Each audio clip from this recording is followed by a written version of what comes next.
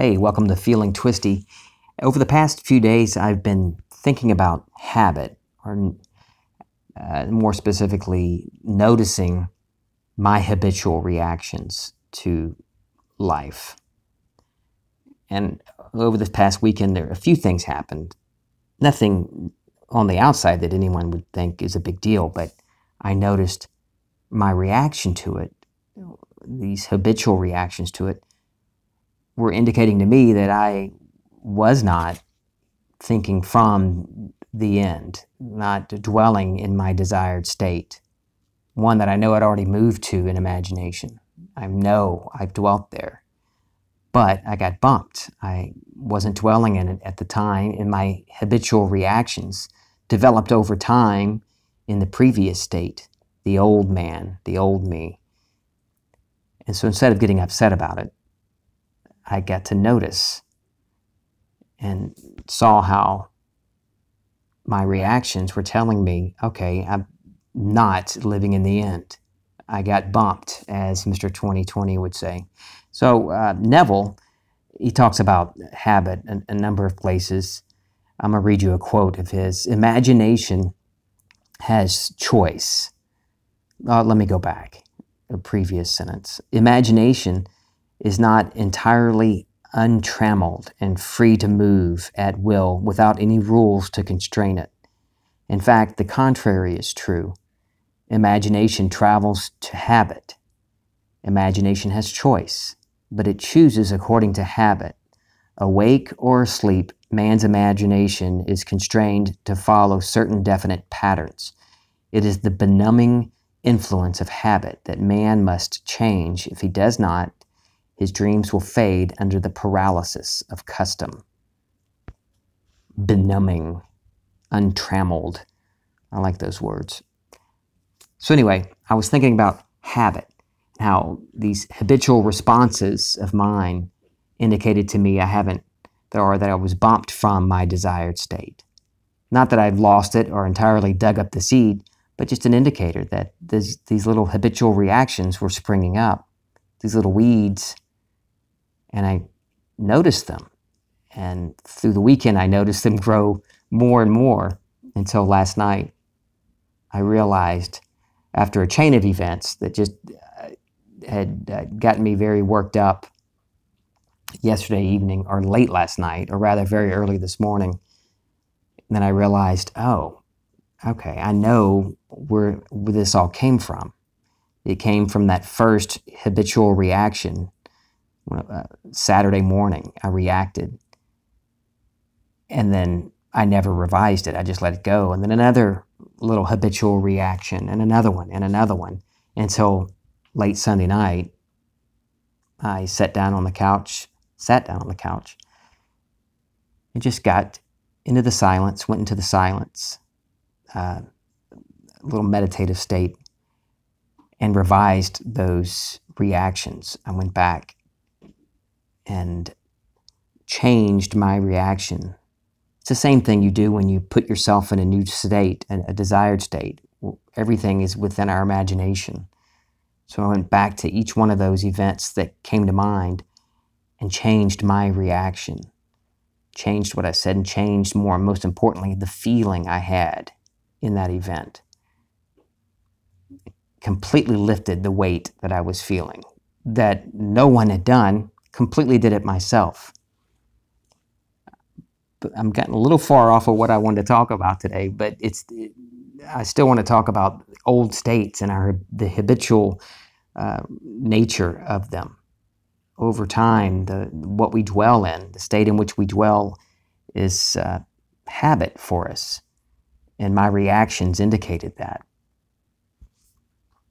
I had just earlier today, I was going into just a contemplative state, meditative state. I like saying going into the silence. That's what Neville called it. Just a few minutes, and I only had a few minutes. I just laid down on the bed, and I was contemplating that, everything that went on this weekend, thinking about my reactions and noticing how that affects the rest of the day, what shows up in this physical world. created by my reactions. And I was thinking about that and habit and the former state and burying the old state. And I had this little dream. I wouldn't say it was a lucid dream. It was a dream, but I was aware that I was lying on the bed.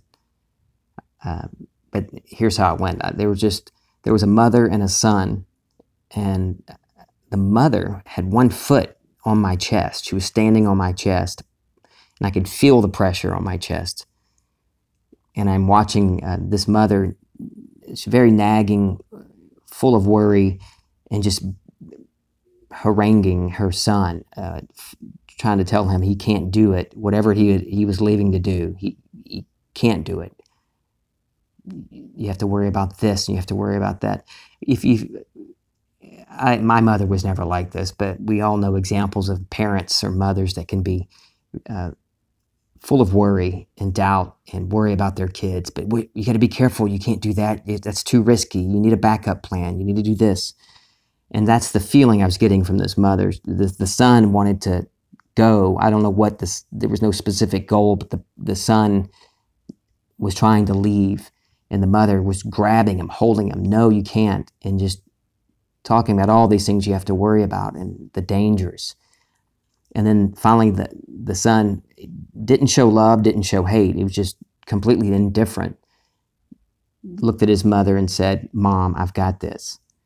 Turned his back on her, and as soon as he did, the mother vanished, the weight on my chest vanished, and my eyes opened, and I'm back on my bed. And it was beautiful.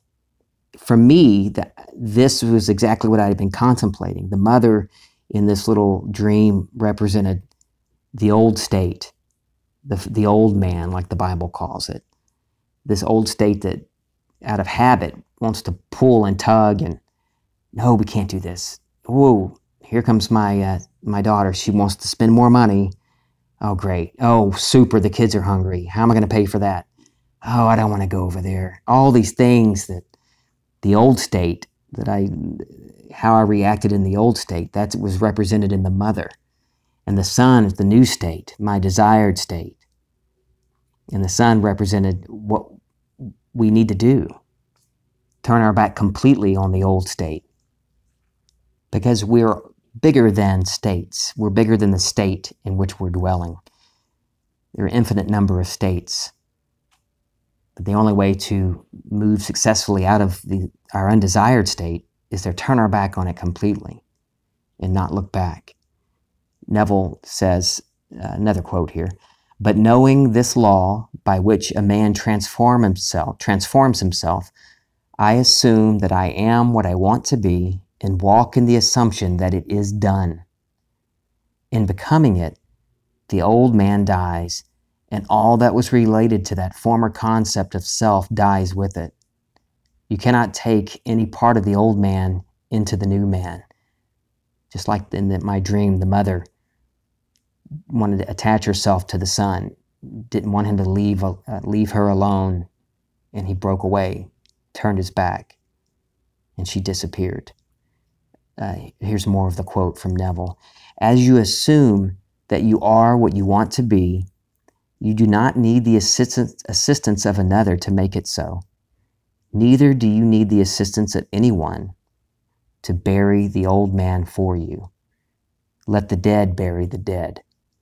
Do not even look back, for no man having put his hand to the plow and then looking back is fit for the kingdom of heaven."